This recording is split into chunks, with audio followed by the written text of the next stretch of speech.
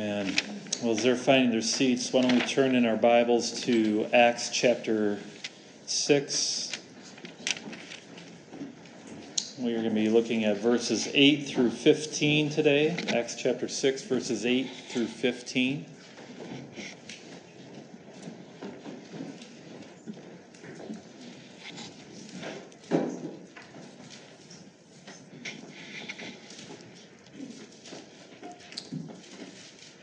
Says this: And Stephen, full of grace and power, was doing great wonders and signs among the people. Then some of those who belonged to the synagogue of the freedmen, as it was called, and of the Cyrenians, and of the Alexandrians, and of those from Cilicia and Asia, rose up and disputed with Stephen. But they could not withstand the wisdom and the spirit with which he was speaking. Then they secretly instigated men who said, We have heard him speak blasphemous words against Moses and God. And they stirred up the people and the elders and the scribes, and they came upon him and seized him and brought him before the council. And they set up false witnesses who said, This man never ceases to speak words against this holy place and the law. For we have heard him say that this Jesus of Nazareth will destroy this place and will change the customs that Moses delivered to us. And gazing at him, all who sat in the council saw that his face was like the face of an angel. That ends our reading of God's irrefutable word. May all who hear it be given the wisdom and the spirit that come from above.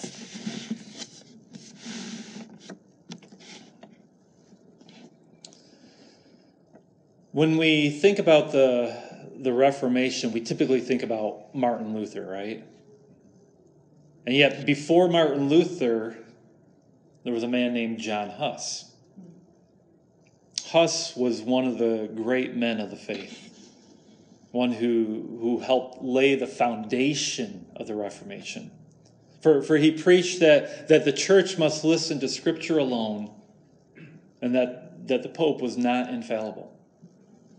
And yet, because he stood for the truth, he was eventually defrocked and ended up dying a martyr's death. In fact, he was tricked into going to this council in Constance, where he was promised safe passage, as well as a platform where he could debate his viewpoints.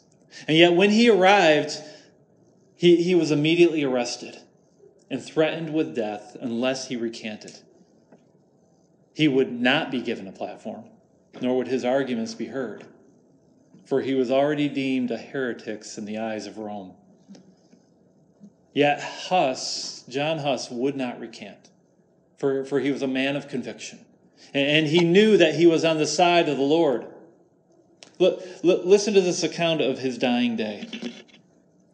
On July 6, 1415, he was taken to the cathedral, dressed in his priestly garments and stripped of them one by one.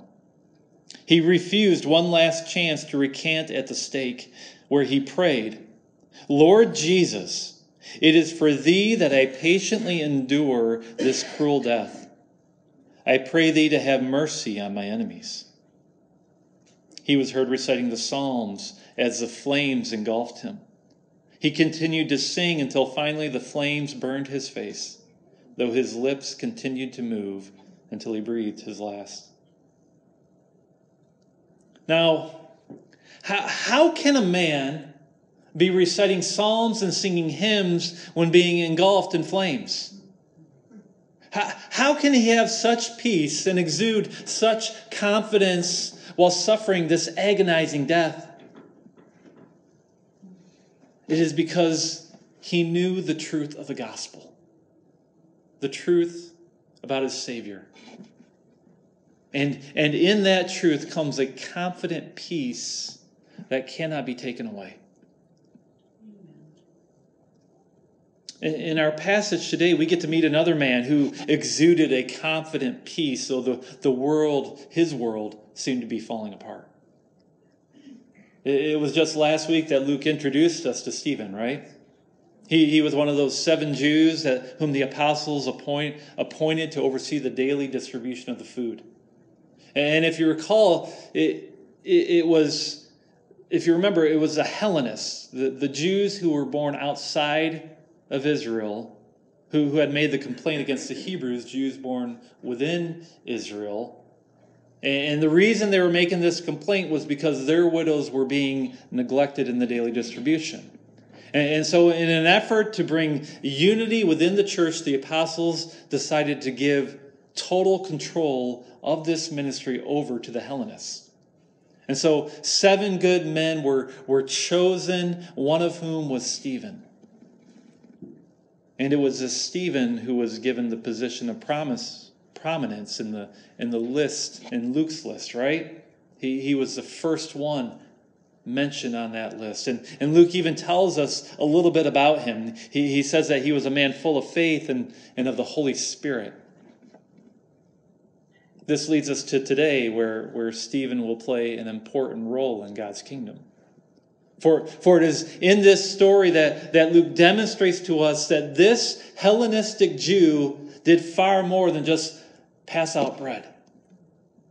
For he was also a proclaimer of the gospel message. He was an evangelist of Jesus Christ. And it is through him that we discover an important message. And that message is this: in Christ, you have been given a wisdom from the Holy Spirit that cannot be withstood by earthly powers.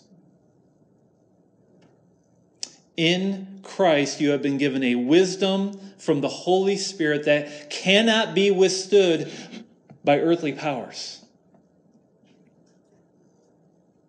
And yet, as we'll soon see, these earthly powers will vehemently oppose such wisdom. Look at verse 8. And Stephen, full of grace and power, was doing great wonders and signs among the people.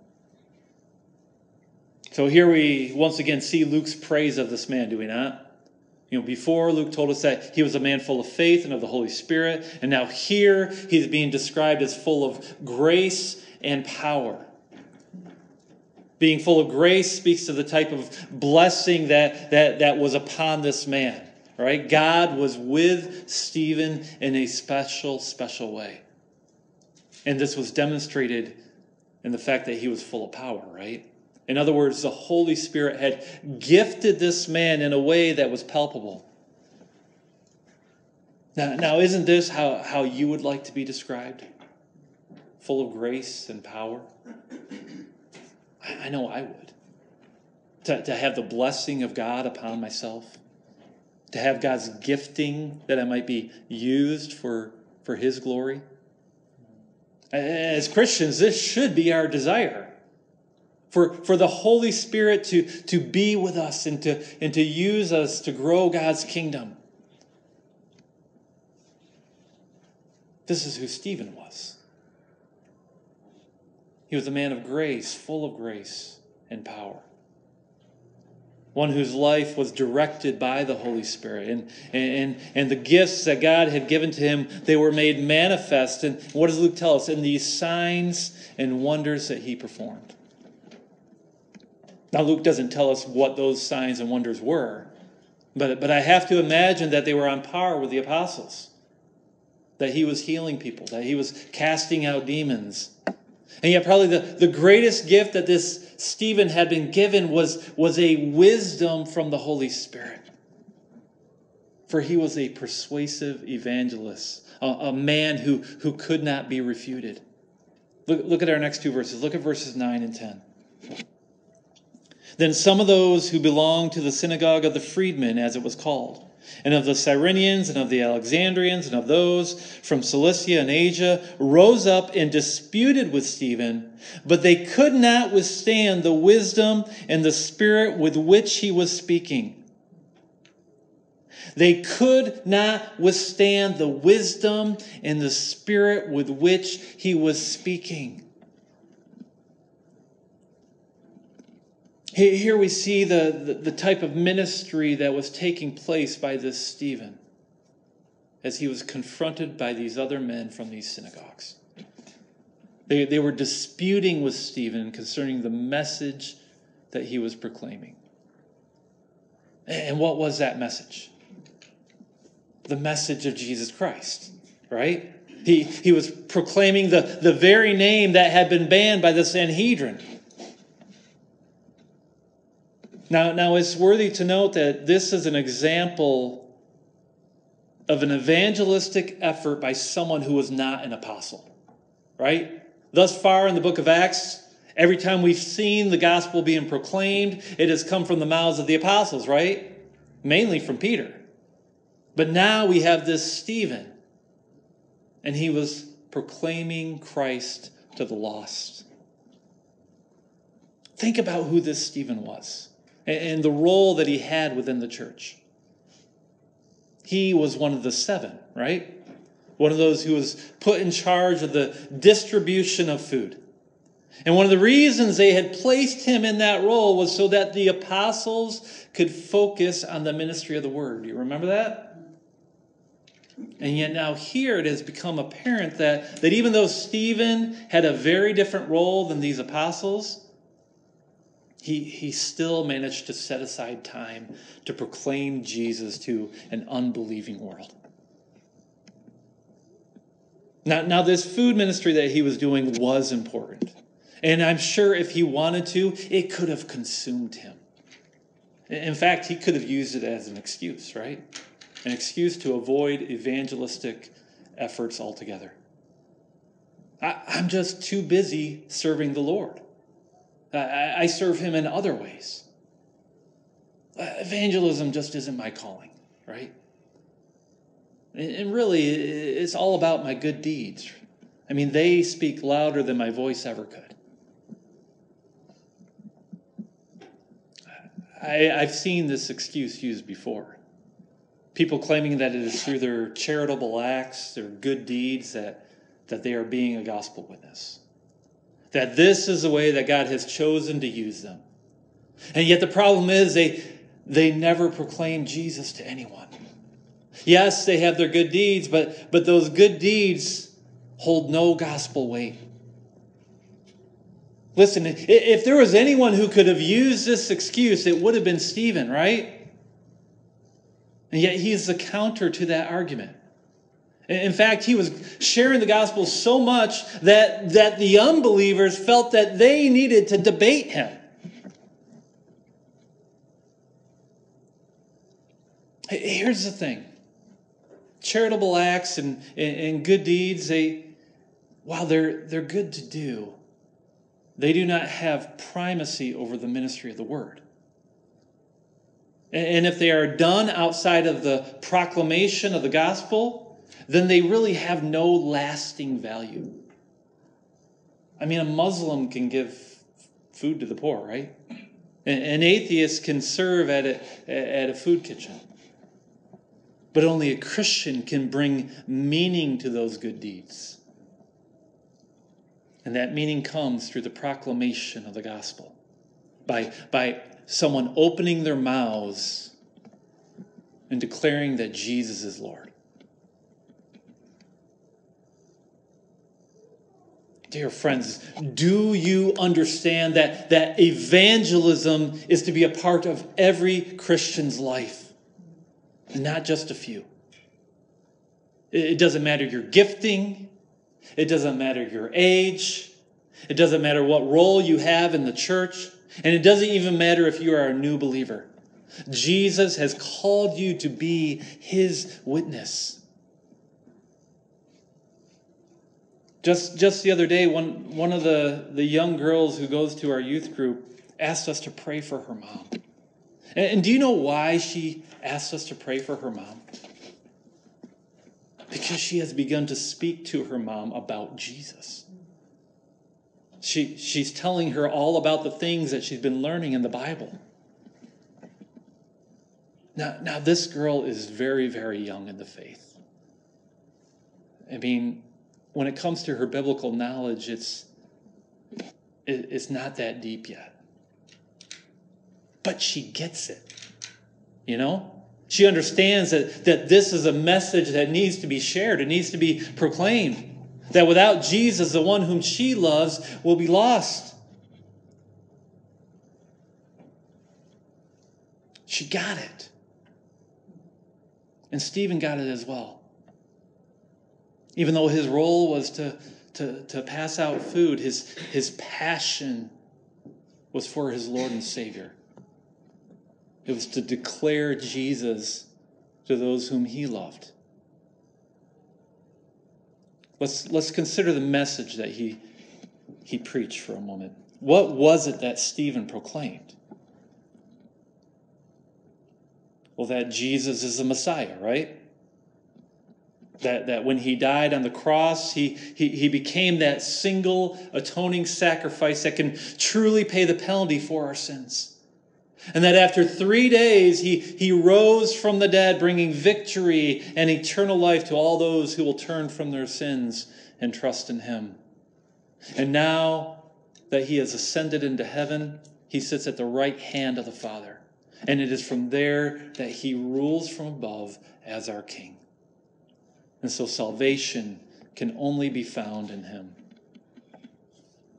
And yet there will come a day when he will judge both the living and the dead.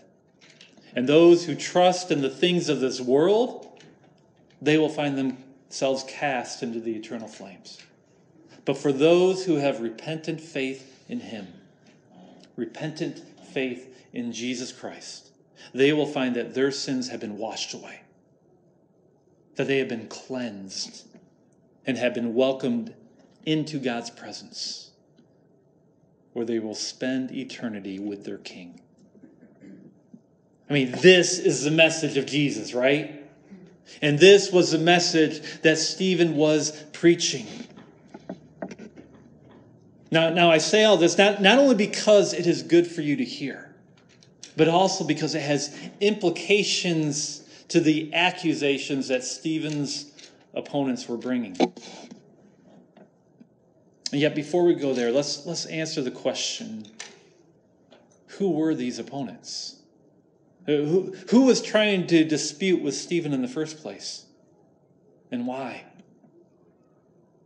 Well, what does Luke tell us?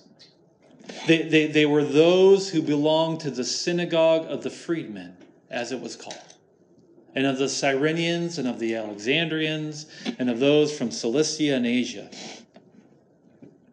Now it's unclear from the grammar here how many synagogues Luke is referring to. It could be just one or it could be many. But that's beside the point. The point was that these opponents of Stephen were Hellenistic Jews, right? They were the ones who were debating him.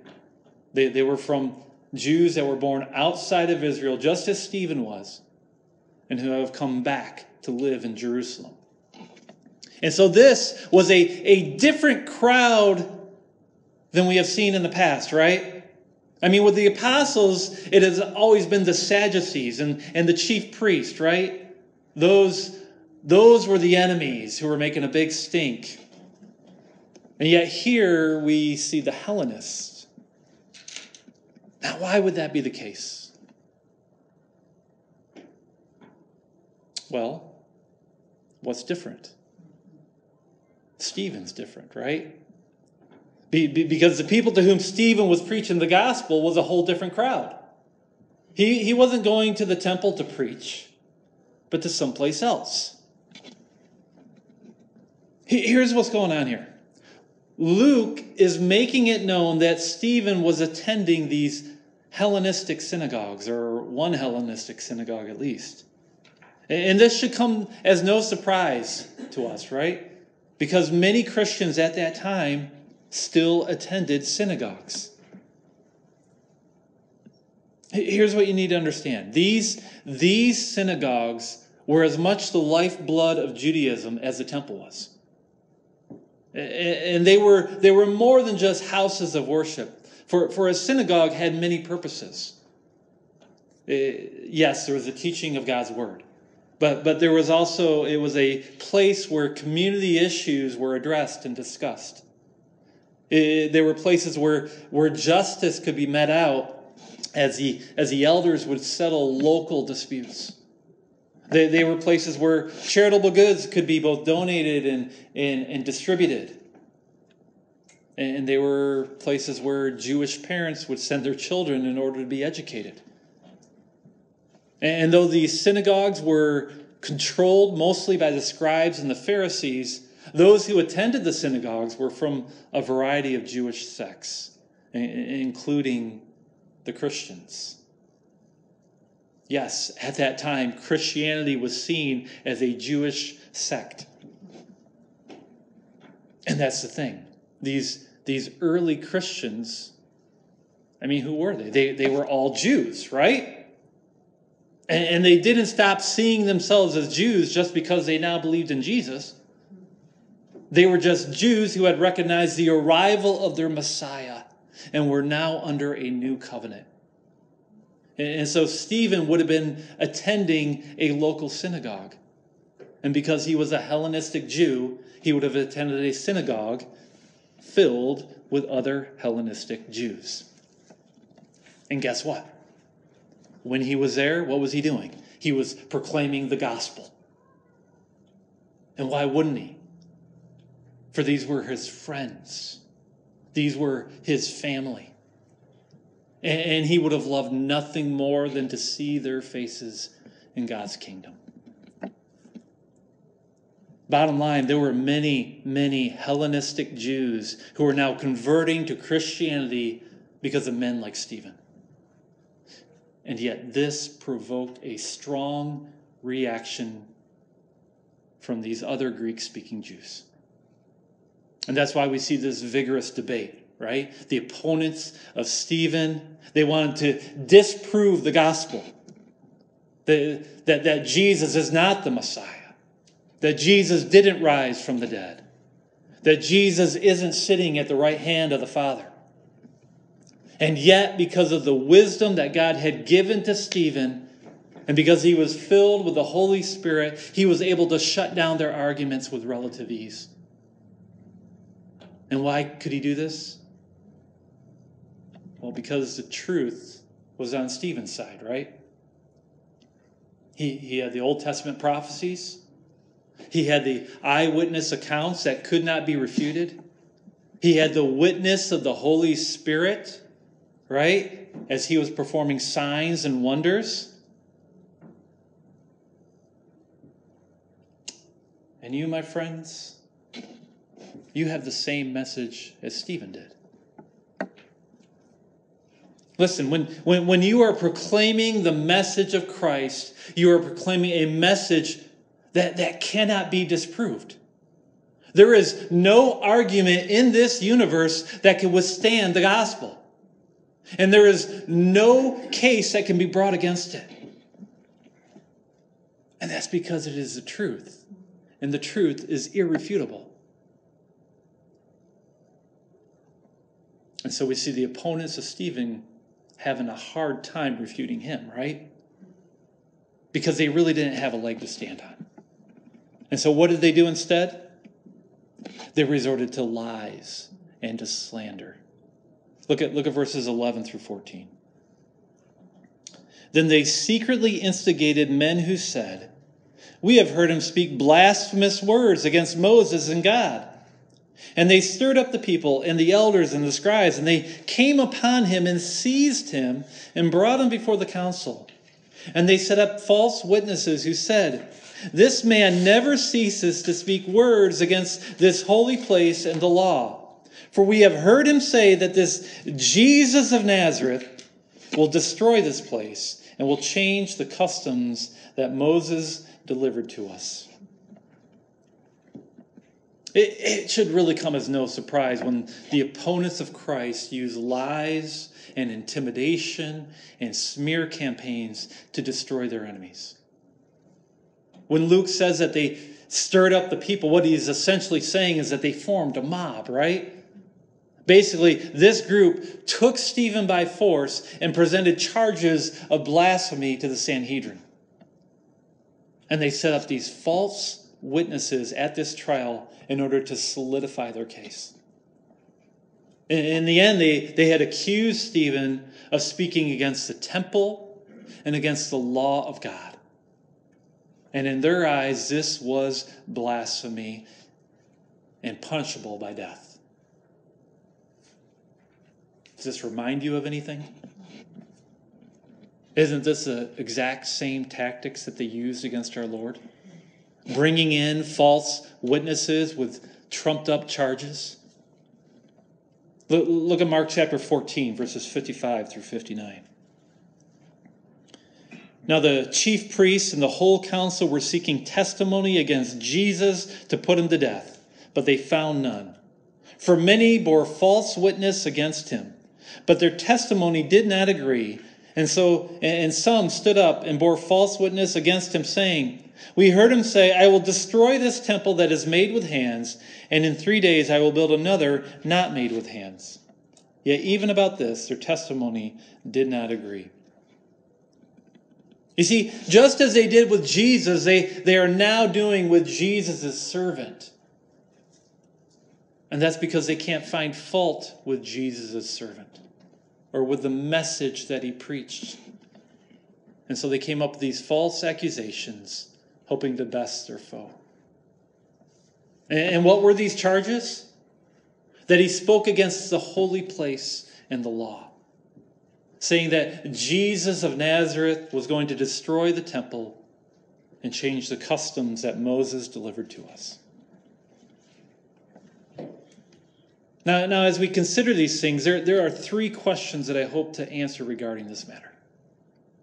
1, did Jesus really say that he would destroy the temple and change the law of Moses? 2, if he did, then was Stephen proclaiming the same message when he was sharing the gospel in these synagogues? And finally, 3, if the answer is yes to both of those first 2 questions, then why does Luke call these accusers of Stephen false witnesses? In what sense are they false? Let's start with question 1.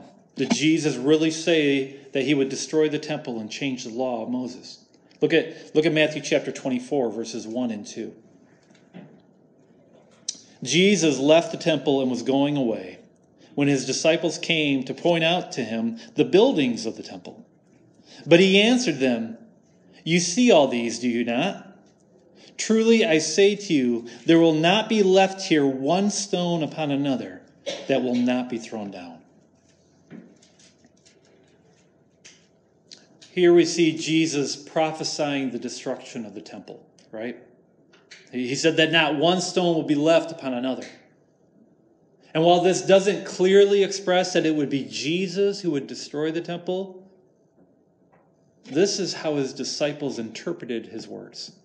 Take a look at the very next verse. Look at verse 3, where we see the disciples asking Jesus specifically about this prophecy. As he sat on the Mount of Olives, the disciples came to him privately, saying, "Tell us, when will these things be, and what will be the sign of your coming and of the end of the age?"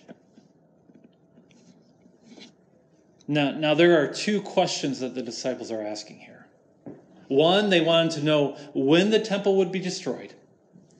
And 2, they wanted to know the sign of Jesus' coming and of the end of the age. And so they wanted to know the timing, and they wanted to know the sign leading up to this event. Now it's really the second question that clarifies things for us. For in this question are the assumptions of the disciples. What did the disciples mean when they spoke of Jesus coming and of the end of the age? Well, let's deal with the term coming first. This word coming is an Old Testament reference to God's judgment. It's found in numerous passages. For example, look at Psalm 50, verses 3 through 6. It says this: "Our God comes. He does not keep silent. Before him is a devouring fire. Around him a mighty tempest. He calls to the heavens above and to the earth that he may judge his people. Gather to me my faithful ones who made a covenant with me by sacrifice. The heavens declare his righteousness, for God himself is judge." Selah. Or how about Joel chapter 2, verses 1 and 2? "Blow a trumpet in Zion. Sound an alarm on my holy mountain. Let all the inhabitants of the land tremble, for the day of the Lord is coming. It is near, a day of darkness and gloom, a day of clouds and thick darkness. Like blackness there is spread upon the mountains a great and powerful people. Their like has never been before, nor will be again after them, through the years of all generations. And there are more verses just like these, where the coming of the Lord meant judgment and wrath. And in our passage from Matthew, the disciples interpret the destruction of the temple as Jesus' coming, as Jesus' wrath. And moreover, Jesus, he doesn't dissuade their thinking, rather he reinforces it in his Olivet Discourse. For he speaks of tribulations and great signs and destruction. And what's more, he claimed that all of these things would fall upon that generation. Look at Matthew 24, verse 34. Jesus said this, "Truly I say to you, this generation will not pass away until all these things take place." In other words, Jesus was claiming that the destruction of the temple would be his judgment and that it would happen soon, within a generation. And we know this to be accurate, for less than 40 years later, Jerusalem would be sacked and the temple would be torn down. But what about the second part of the disciples' question? What about the end of the age? What do they mean when they asked about that? Well, actually, that's pretty simple to answer. For when the temple was destroyed, it truly did signal an end of an age, did it not? For it was the end of the temple sacrifices and the priestly ministry under the old covenant. No longer could the Jews look to the blood of bulls and goats for forgiveness. Rather, they'd have to look somewhere else. And this speaks to the change in the customs of Moses, does it not? These things that these men accused Stephen of saying. For it was through Moses that these sacrificial rites were first given. And yet because of Christ, because of Jesus, they're no longer needed. For it is now through his blood that forgiveness can be found. Bottom line, Jesus did teach that he was going to bring an end to the temple and that its destruction would happen within a generation. And we know that it is through his sacrifice that the customs of Moses had been changed, as the people of God no longer needed to look to these animal sacrifices. This then leads us to the second question, right? Was Stephen proclaiming the same message as Jesus when he was sharing the gospel in these synagogues? And I would argue yes. In fact, I would guess that one of Stephen's talking points was the little time that these men had to repent. For Stephen knew that within a generation, Jesus would come in judgment upon the temple, upon Jerusalem. Now this is jumping ahead a little bit, but look at Acts chapter 7, verses 47 through 51. Here we see Stephen defending his claims about the temple. This is what he said. "But it was Solomon who built a house for him. Yet the Most High does not dwell in houses made by hands. As the prophet says, 'Heaven is my throne, and the earth is my footstool.' What kind of house will you build for me, says the Lord? Or what is the place of my rest? Did not my hand make all these things? You stiff-necked people, uncircumcised in heart and ears, you always resist the Holy Spirit. As your fathers did, so do you."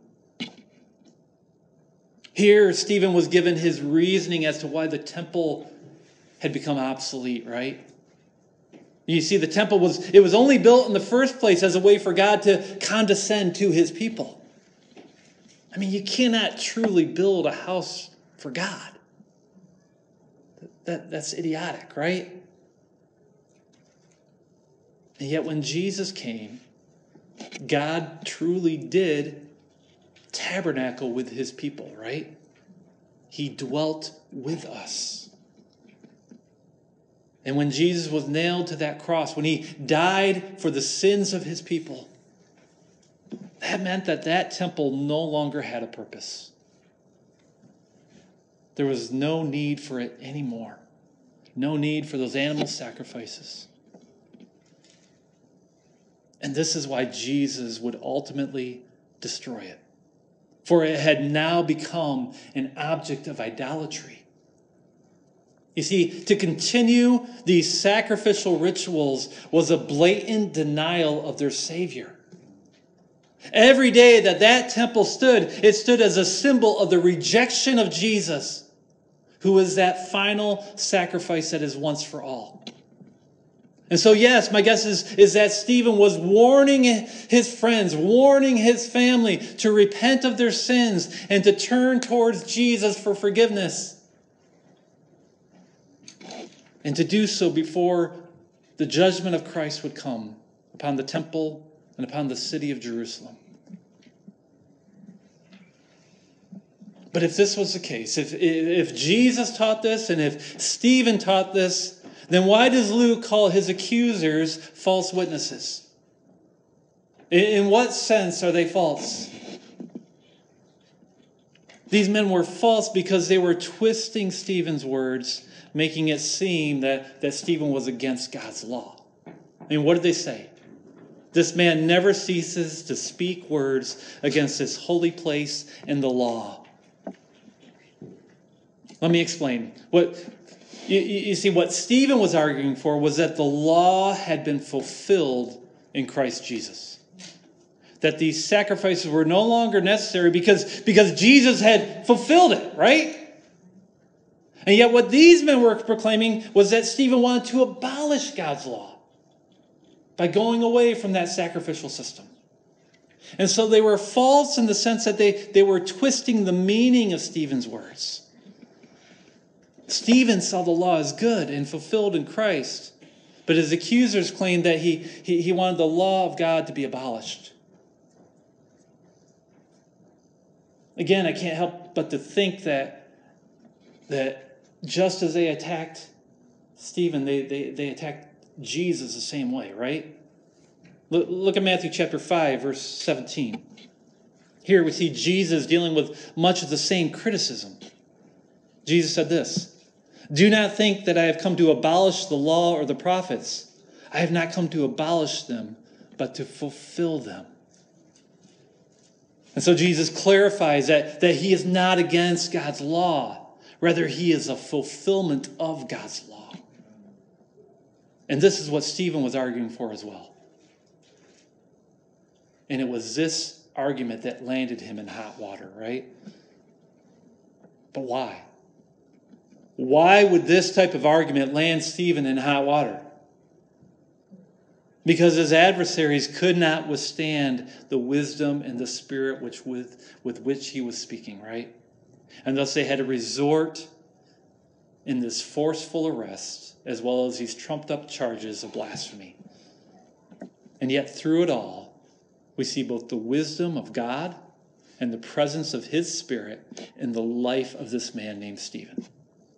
Look at our last verse. Look at verse 15. "And gazing at him, all who sat in the council saw that his face was like the face of an angel." His face was like the face of an angel. As all these accusations were being thrown his way, his face was like the face of an angel. Now, what does Luke mean by this? Honestly, I don't know, right? It's the only time we see something like this referenced in Scripture. My guess is maybe he was so filled with the Holy Spirit that they could see it. Just like how Moses' face glowed when he had been in the presence of God, perhaps Stephen's face was glowing. I don't know. But somehow it had become apparent to everyone in that room that God was with this Stephen. And yet that didn't stop them now, did it? In the next couple of weeks, what we will discover is that these men were out for blood. For when we look at Stephen's defense, as well as the judgment of this council, what we will see is that these men, they really didn't care about the truth, but they were only driven by their hatred for God, their hatred for Jesus. And yet, in the face of such danger, it is the accused who remained calm and collected, who had the face of an angel. And why is that? Because in Christ, Stephen had been given a wisdom from the Holy Spirit that cannot be withstood by the powers of this world. And so when the opposition came, God gave to Stephen a peace that cannot be taken. And it cannot be taken because this man understood that when the gospel is proclaimed, then the truth is proclaimed. That it is irrefutable. And that no argument can stand against it. And so no matter the outcome, Stephen knew that he would please his God. We too should understand that there was a wisdom and a power in the gospel message. That we should not have to worry about the arguments that come against it because the truth is on our side. And more importantly, God is on our side. Now, this doesn't mean that we shouldn't be unaware of the tactics of our enemy. And yet we should trust God that he has the power to overcome such tactics, should we not? And that is why we must not back down. Rather, we must stand strong and proclaim this message. Yes, the world will vehemently oppose you. And yes, they will try to slander you and bring ruin to your life. But it is not for this life that we live, is it? But for the life that is to come. And so these attacks that the world may bring, they cannot really hurt you, right? And that's why in even the most dire of circumstances, like Stephen, you too can have the face of an angel. Whatever that looks like. Like John Huss, right? You could be quoting psalms and singing hymns as the flames surround you. Because in Christ you have been given a wisdom from the Holy Spirit. A wisdom that cannot be withstood by any earthly power. Let us pray. Father, we come to you now knowing that human wisdom will always fall short when compared to your wisdom. And that human power will always be inferior to your power. And yet we confess to you that even though we know these things to be true, we often find it difficult to believe that they are true. For we still struggle with the fear of man. And all too often we cave to the pressures of this world. And that is why we ask you to make us men and women who are like Stephen. That you would give to us a wisdom from the Holy Spirit that cannot be withstood by earthly powers. Make us bold in the face of danger and give us the face of an angel when we are under duress. Lord, we need your help. We need your Holy Spirit that we might proclaim your Son. Proclaim him to a world that is under your judgment. That they might repent and turn to him and find forgiveness before it's too late. May the message of the gospel be our anthem from this day forward. We pray this in Jesus' name. Amen.